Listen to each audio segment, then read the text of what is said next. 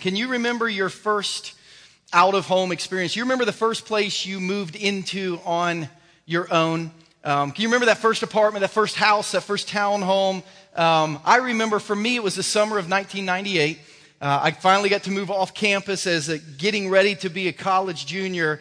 And myself with two roommates moved into a place that when I drive by it today, it was in a pretty scary part of town. We just found like the cheapest thing possible with 3 bedrooms, and we moved into a little apartment on 220 McConville Road in Lynchburg, Virginia. And we had 3 rules. I don't know if when you moved into your first place you had roommates, if you had rules. I don't know if you have house rules at your place now, but we had 3 rules. Myself, a wide receiver who played on our team who was from Baltimore, and then one of our tight ends who was from Los Angeles. The 3 of us moved to an apartment together, and here were the rules. Number 1, you weren't allowed to eat each other's food. So if you didn't buy it, you were not allowed to eat it because we were living on a minimal budget. We were always hungry. So one of our rules was, listen, if it's not yours, don't eat it. Our second rule was my roommate from Baltimore had a snake. That was his pet. Had a big like ball python in his room. That was kind of fun as a show and tell thing when people came over. But we had a rule that you weren't allowed to take the snake out of the cage. His name was Oscar. So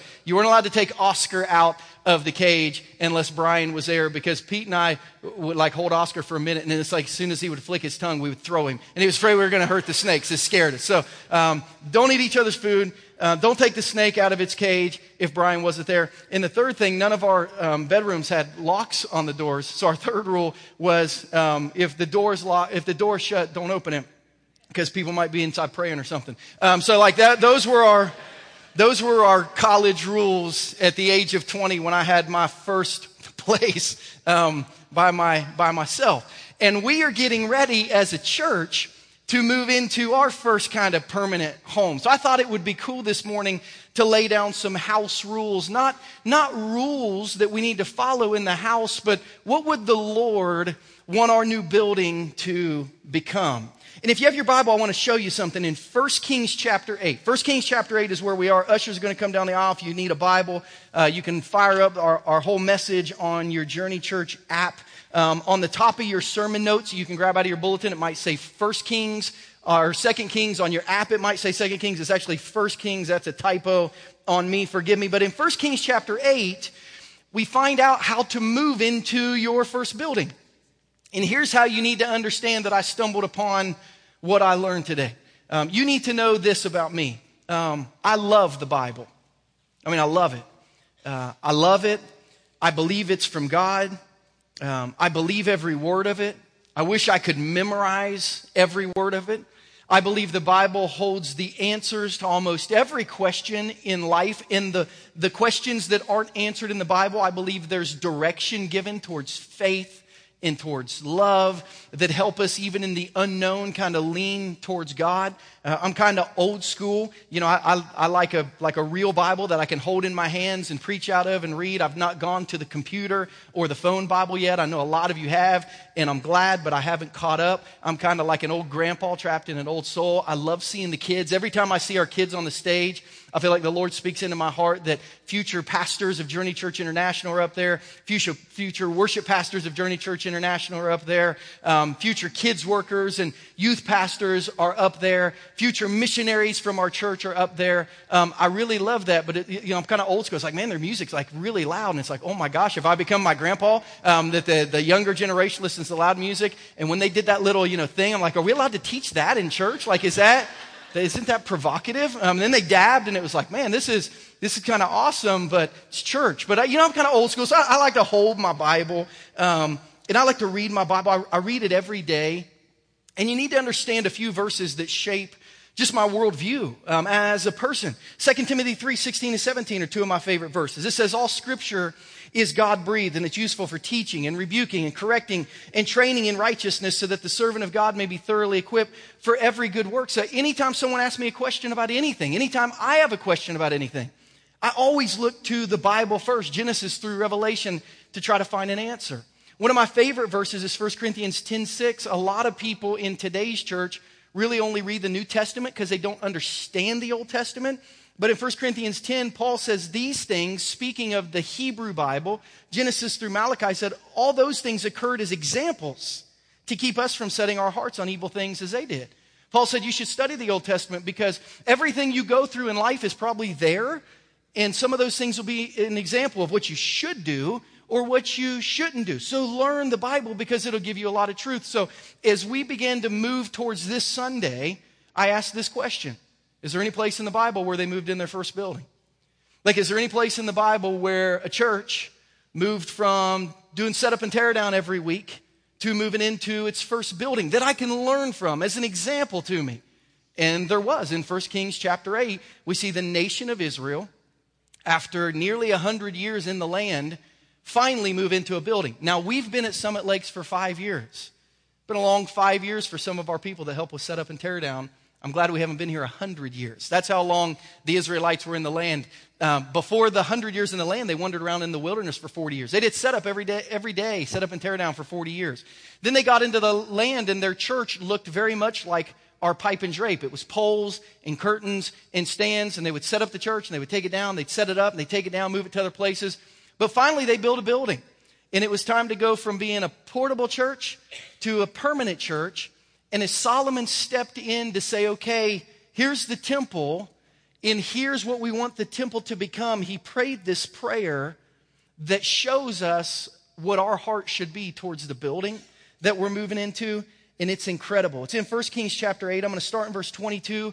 We're just going to kind of slowly walk our way through this text today. It says, Then Solomon stood before the altar of the Lord in front of the whole assembly of Israel, spread out his hands towards heaven and said, Lord, the God of Israel, there's no God like you in heaven above or on earth below. You who keep your covenant of love with your servants, who continue wholeheartedly in your way. You've kept your promise to your servant David, my father. With your mouth you've promised, and with your hand you have fulfilled it, and now it's here today. Can we stop and pray real quick? Father, thank you for the promise and the call for Journey Church International that you called many years ago, and now today with your hand you've established with a building. Help us to see the heart attitude we should have as we approach moving from where we are to do ministry in a building, that our lives might better know you and that our community might better see you and us. Lord, we love you and we ask these things in Jesus' name. Amen. You know, Solomon in this prayer, he asked God to do 7 things for this building that they're moving into. Solomon says, God, you promised to do a work for us. Today you've completed that work for us. And God, here's what we need you to do. It's literally like if you're looking at your notes that Solomon is writing a letter to God and he's saying, Dear God, in our new temple, please do this. And he asks for 7 things. God, as we move into the temple, would you do these 7 things for us? As a church, as we move into our building, these are the 7 things I think we want to be aware of and in pursuit of as our church takes the step that was taken in 1 Kings chapter 8. What is the step? Dear God, in our new building, would you please see us? That's the first thing that Solomon asked. God, in our new building, would you please see us? Look at 1 Kings chapter 8, verses 27 through 30. Solomon, I'm sure, looking at the building that was so grand at his time, he said, will God really dwell on earth? The heavens, even the highest heaven, can't contain you. How much less this temple I've built? Yet give attention to your servant's prayer and his plea for mercy, Lord my God. Hear the cry and the prayer that your servant is praying in your presence this day. May your eyes be open toward this temple night and day to the place of which you said, my name shall be there, so that you'll hear the prayer your servant prays towards this place. Hear the supplication of your servant and your people Israel when they pray towards this place. Solomon said, God, we pray that you would see us and be aware of us in this place. You know, I read through the first part of this prayer and I thought, you know, that's really an interesting prayer.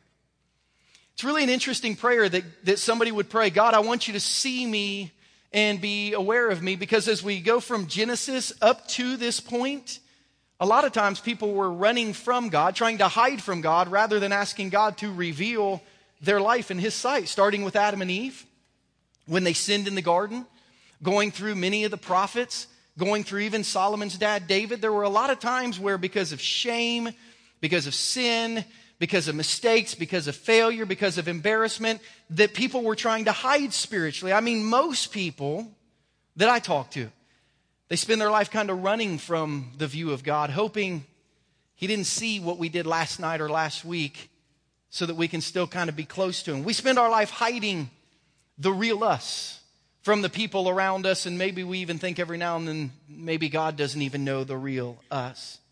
We spend our life disguising what's going on in our heart by putting on a mask on our face that smiles when our heart is in tears. We spend our lives running and trying to hide and disguise and mask ourselves.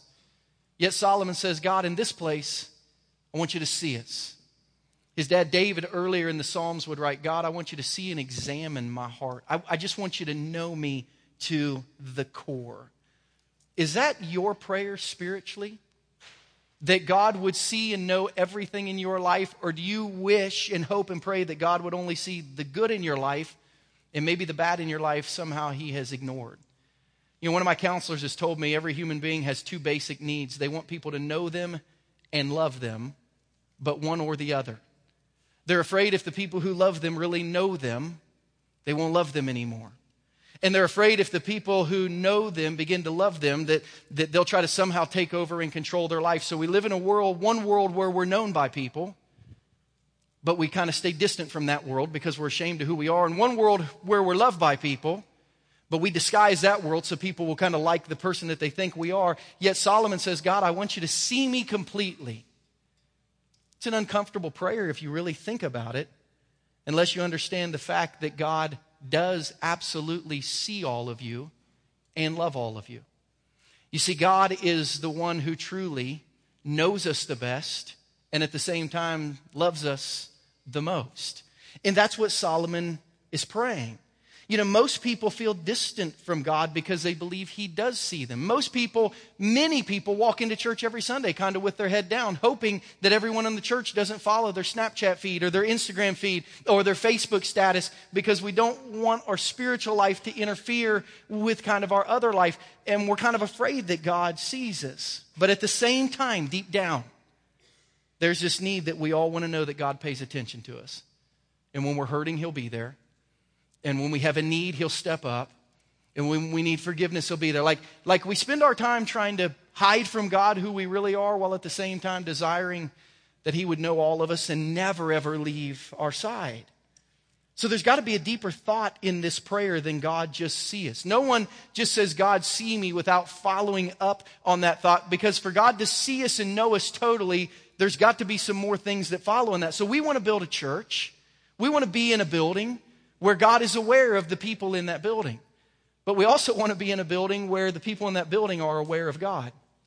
You know, the reality is 7 days a week this week, 24 hours of every day, every second of every minute, God has been paying attention to you. And some of us in this room haven't thought about God since we left church last Sunday. Sunday's kind of our God day. This window is when we think about God. So I pray our church is a place where God pays attention to us, but I pray our church is a place where people learn to pay attention to God. I pray our church is a place where God sees us, but I pray that our church is a place where people see God. Because when you really get to know God, your prayer life and even your spiritual life begin to go to the next level. And that's what we see. Solomon says, pay attention to us, help us. But as soon as he said that, he says, number 2, forgive us. God, I pray that in this temple, God, I pray that in our building you will see us.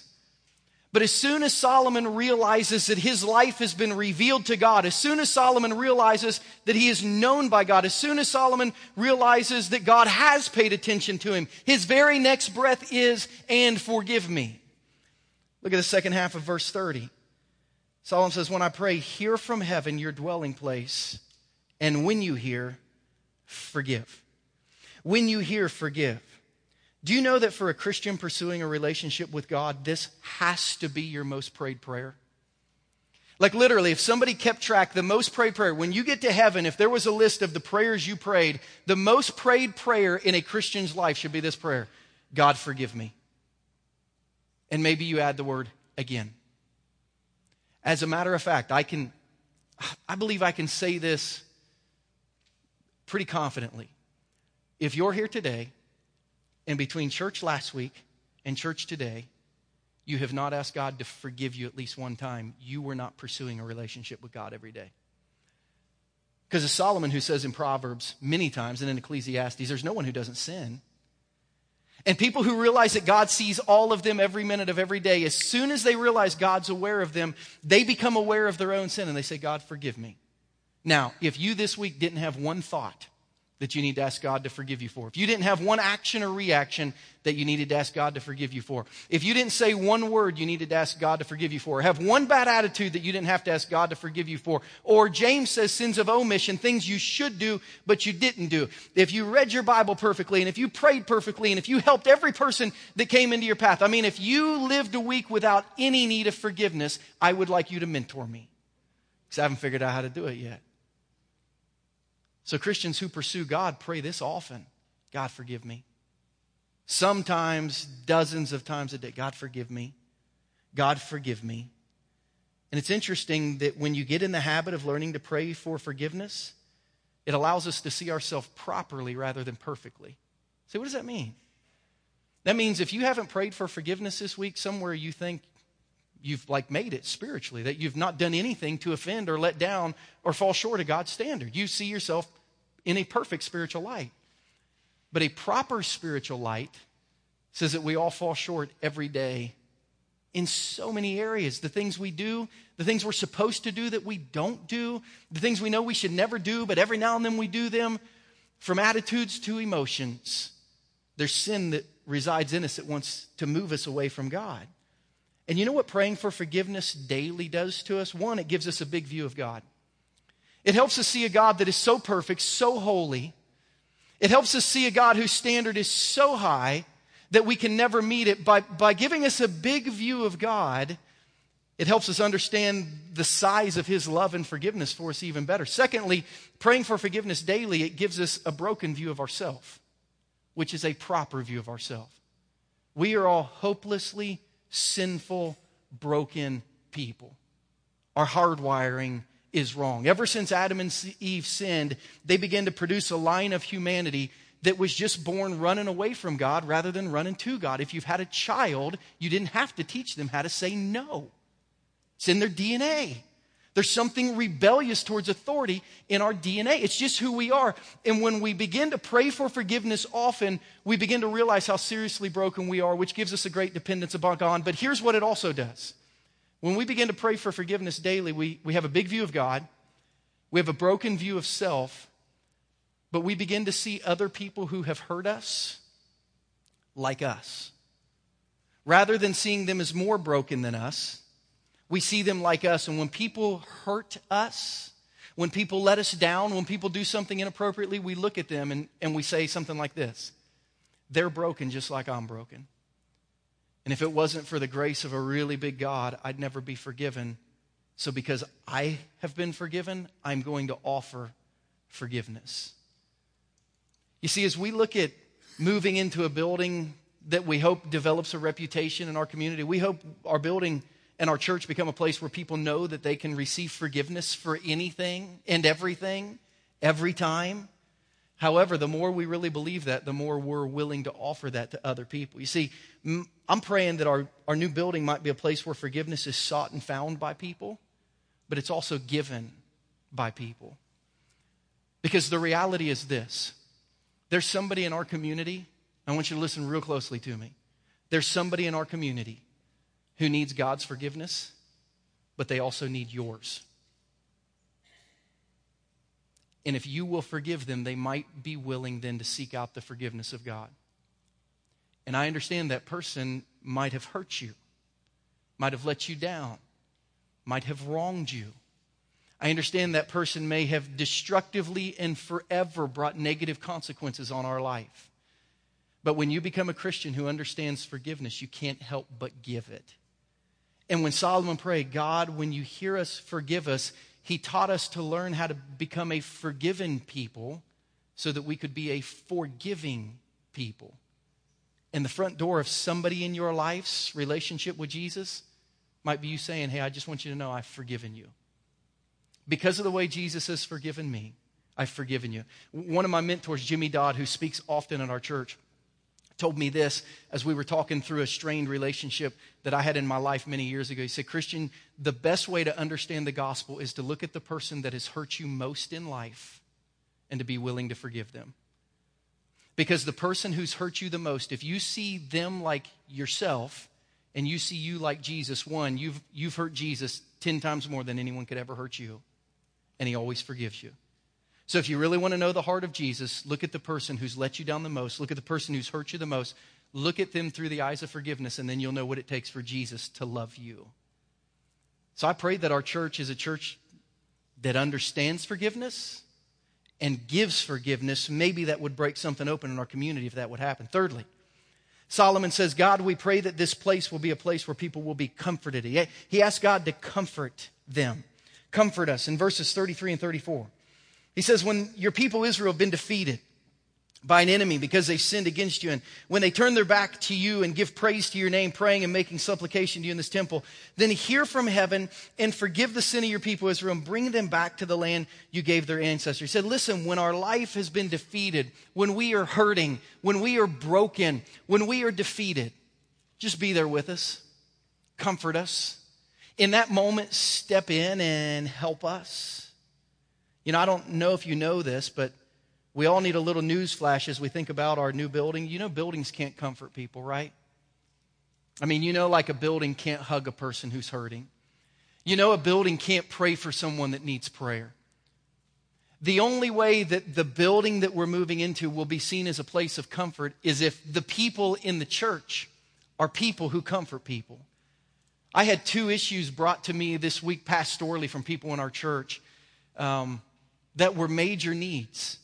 And neither one of them, knowing that we had a new building, asked if they could go in the building. Matter of fact, they didn't even mention the building. We have a man in our congregation in his mid-30s who Wednesday will have a very serious, high-risk surgery. And they reached out and they didn't say, hey, can we go hang out in the building for a little bit? They said, can you and some people from the church come pray? We need people, not the building. Brandon Golden, who you saw leading worship here today, his wife's 24-year-old brother yesterday morning was killed in a car accident. And when Brandon called yesterday afternoon, he didn't say, could I have a key to the building so we can go spend time in the building? He said, I need people praying. And Gabby's going to come to church tomorrow because her church comforts her. He didn't mean the building, he meant here. And he didn't mean the service, he meant the people. Look at what the Apostle Paul said about comfort in a church in 2 Corinthians 1, 3 through 5. He said, praise to the God and Father of our Lord Jesus Christ, the Father of compassion and the God of all comfort, who comforts us in all of our troubles, that we can comfort those in any trouble with the comfort we ourselves receive from God. For just as we share abundantly in the sufferings of Christ, so also our comfort abounds through Christ. Paul said everything we've gone through in life where Jesus has come and he's comforted us is just training for us to comfort others. That's all it is. To say it another way, you could say this: God won't waste a single hurt in your life if you will give it to him and then be willing to share it with others. You know, when you think about your greatest healing at our church, if you were to look at, for those of you who have been here a long time or a short time, if you would say, man, the greatest thing in my life that has been healed here is this, guess what? That's your ministry. Your hurt that's been comforted becomes your future ministry. Paul said God comforts people so that after they've been comforted, they'll know how to comfort the next crew. Solomon says, God, if there's any building that represents you, let it be a building where people find comfort. How does that happen? Not from the right temperature, not from the right chairs, not from the right classrooms, from the right people who just care and who will comfort people. So I pray our church will be a church of comfort, and I pray that every single one of us that has ever gone through hurt in our past will not see that hurt wasted, but we'll see that hurt turned into ministry as we use it in the life of another person.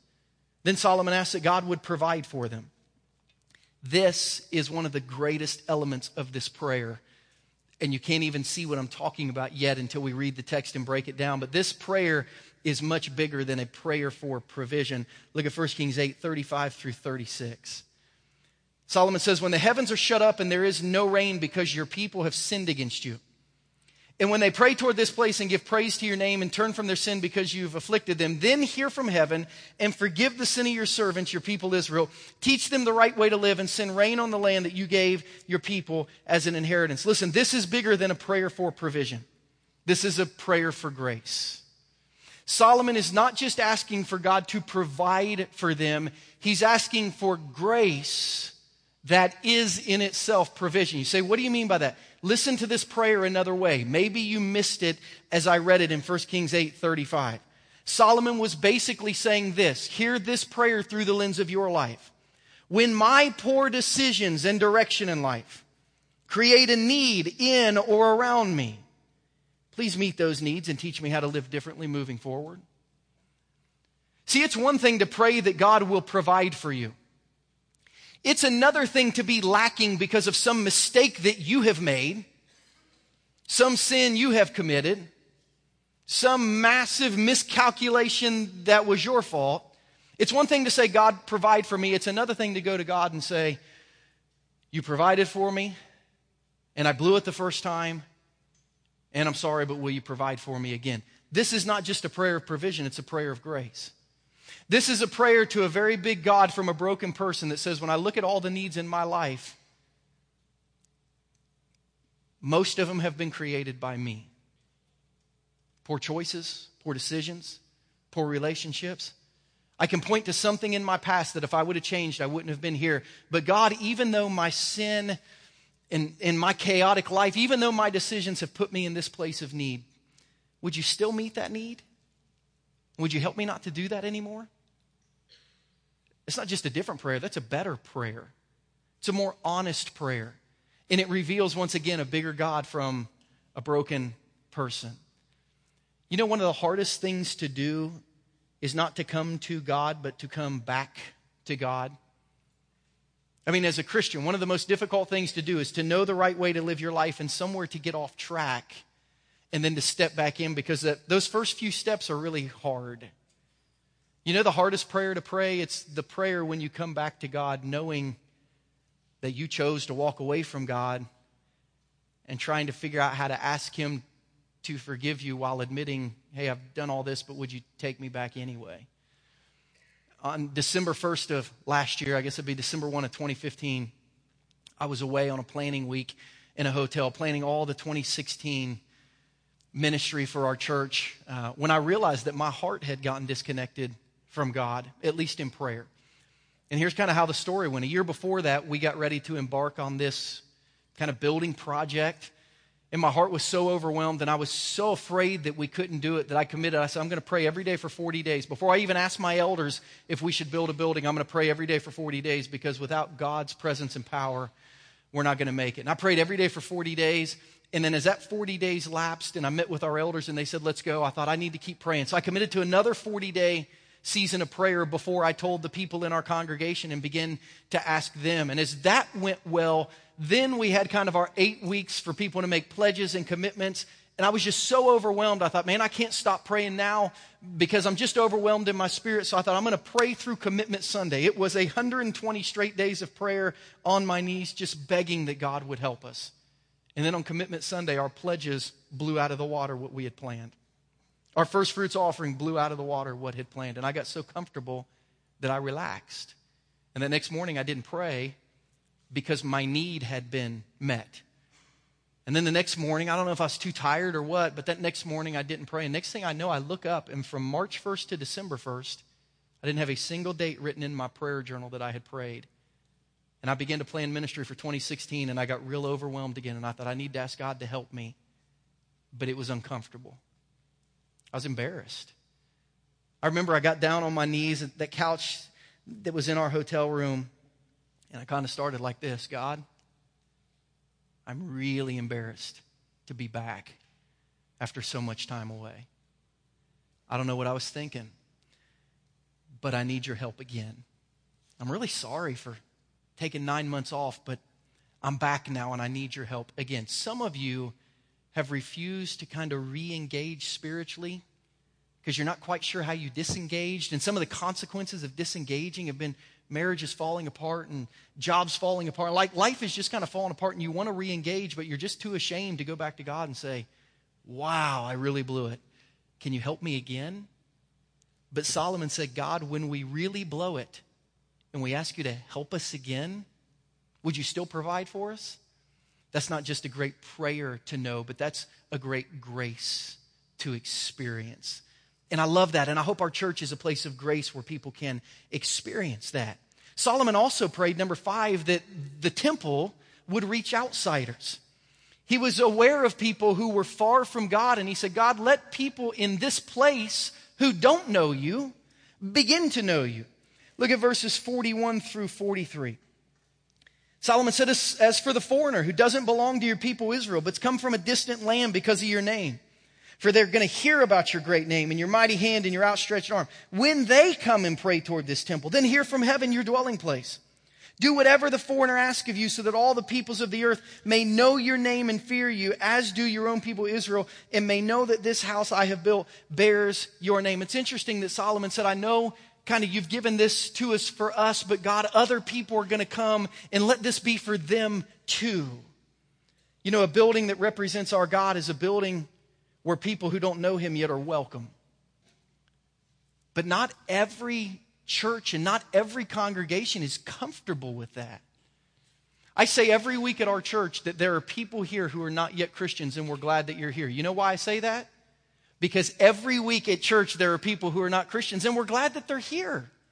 Like, if you can't take a spiritual journey in church, where are you going to take it?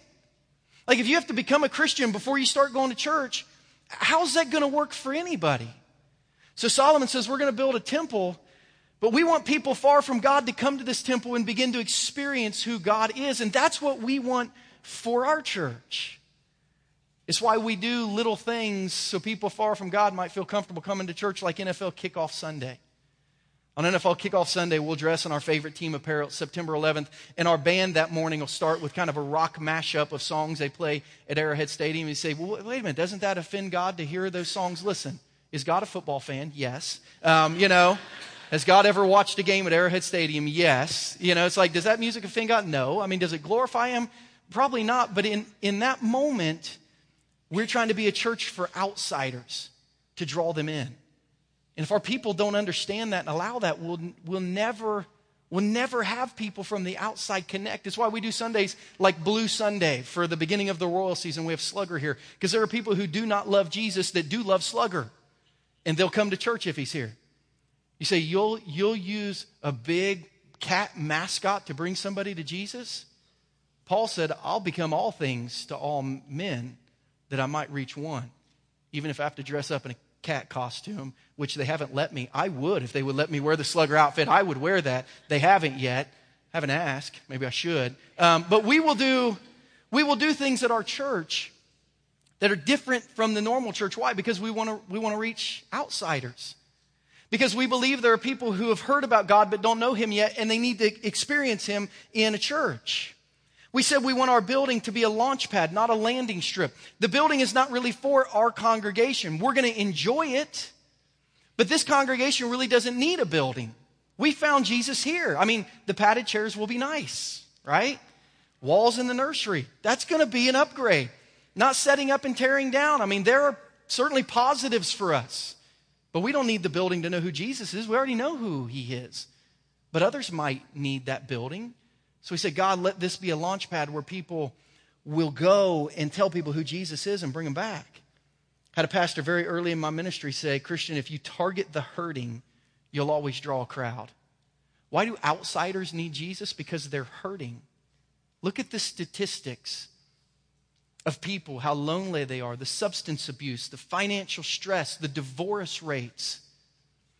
Look at the lives of people who are hurting, and they need Jesus, so we need to be a church for outsiders. Jesus says in Matthew 11:28, come to me, all you who are spiritual. That's not what it says. He says, come to me, all you who are weary and burdened, and I will give you rest. He does not qualify that with whether you're a Christian or not a Christian yet. So maybe you're a Christian today and you've come in weary. It's August. Those of us have been sending kids back to school. August is hard. August is wearying. Jesus says, come to me, I'll help you. Those of you who walked in today burdened, massively burdened. You know, when you really get to know people, all you have to do is stand by the door shaking hands, and you can usually read people and gauge the level of burden that they carry. You can't see it sitting on your shoulders, but you can see it sitting in your eyes. You're burdened today? Bring that to Jesus. Whether you're a Christian or not a Christian, bring your tired, weary, burdened soul to Jesus and watch what he will do. So we want to be a church for outsiders. But then Solomon asked God something that I love. I read this verse and I thought, that's awesome. Solomon asked that God would fight for their causes. Solomon said, God, be a part of our cause. Basically, help us fulfill the mission that you've given us. Look at verses 44 through 45. Solomon says, when your people go to war against their enemies, wherever you send them, and when they pray to the Lord toward the city you've chosen and the temple I've built for your name, then hear from heaven their prayer and their plea and uphold their cause. Solomon said, when people are out trying to live for you and they ask for help, uphold their cause. Do you know that if your cause is a righteous cause, then you should ask God to help you? And if our cause is a righteous cause, then we should ask God to help us. Meaning, if our cause lines up with the mission of Scripture, then we should ask God to help us in that cause without even feeling ashamed of that. Solomon says, help us in our mission to become who you've called us to become. If you're a school teacher, but the underlying kind of mission of your life is that people might see Jesus, and you should pray every day, God, today help my cause. Help a student to ask me about Jesus, ask me about church, ask me to pray for him. God, fight for my cause of helping people know who Jesus is. If you're a businessman or a businesswoman, but the underlying thought and theme of your business is that you want people through your business to interact with Christians in a way that positively impacts them, ask God to help you do that. Maybe you've been blessed to be able to make great wealth, but deep down you've always wanted to use that to bless the world. Ask God to bless you to make more so you can pour into His cause. There's nothing wrong with asking God to fight for your cause if your cause is a righteous cause. When you look at our mission statement, we have tried to join in the cause of the church of the Bible. We exist to see people far from God become passionate Christians that make a difference in the world. So we look at that and we say, God, we know this is your will according to Scripture. So help us as we do this. We can't do it on our own. Help us.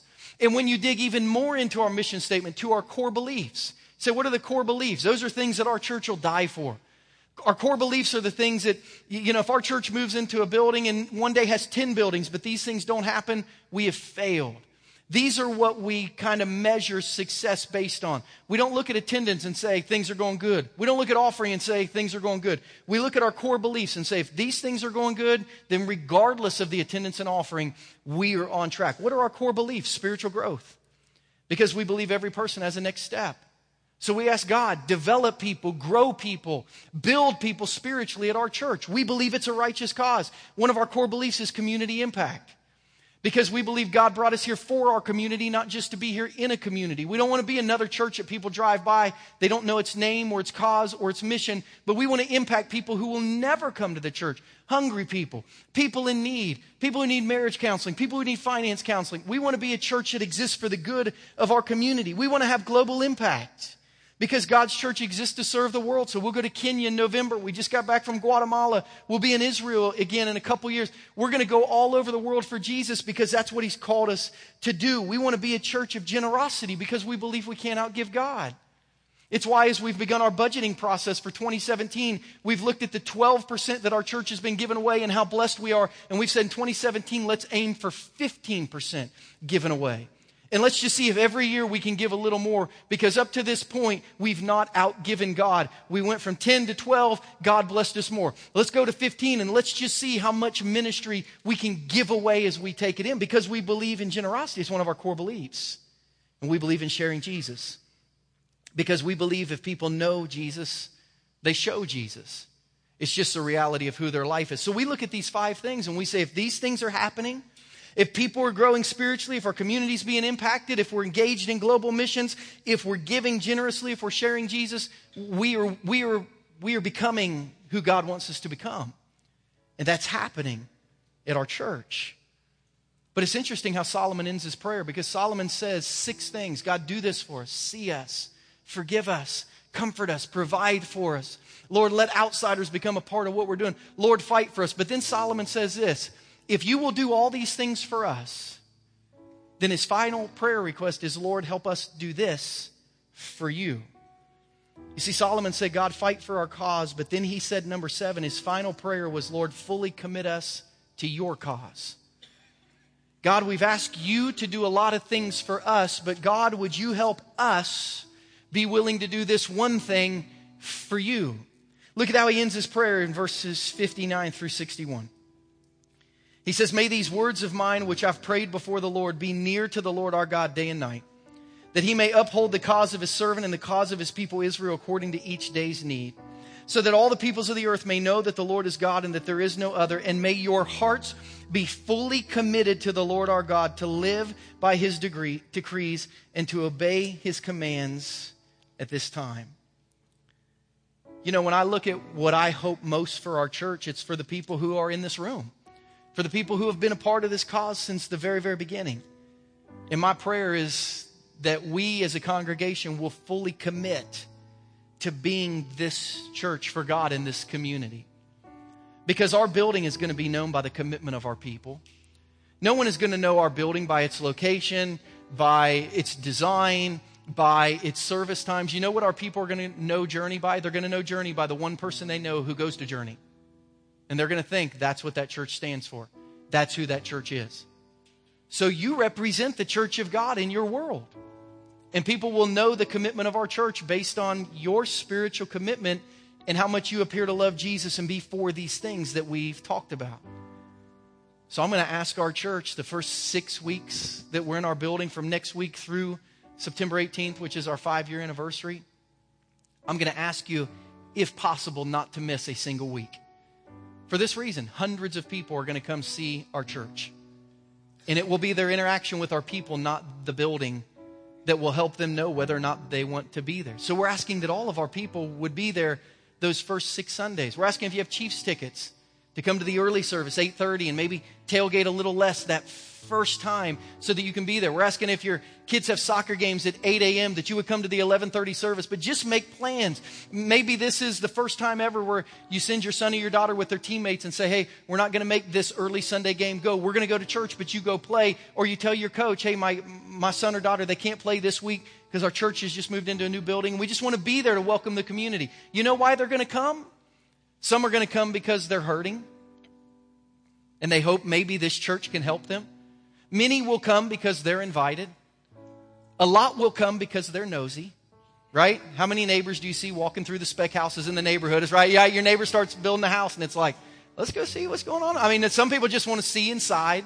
Just we're created that way. We'll duck when see the headlights coming up, just in case. Not that I've ever personally done that, but people are curious. Maybe not nosy, curious. I wonder what the inside of that building looks like. People are going to come.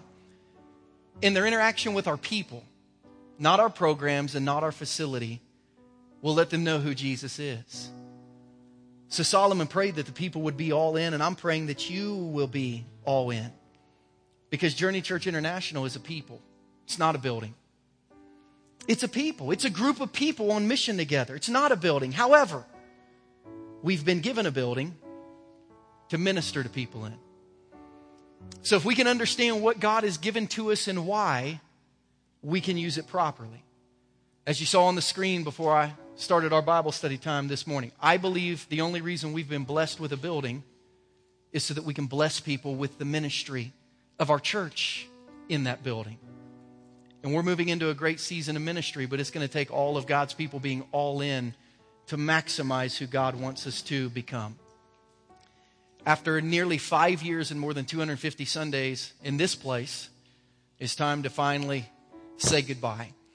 And I thought, man, what better way to end our final service at Summit Lakes Middle School than the way Solomon began his first service in that transition time into the temple. So here's what I'm going to ask you to do. I'm going to ask you to stand to your feet if you would.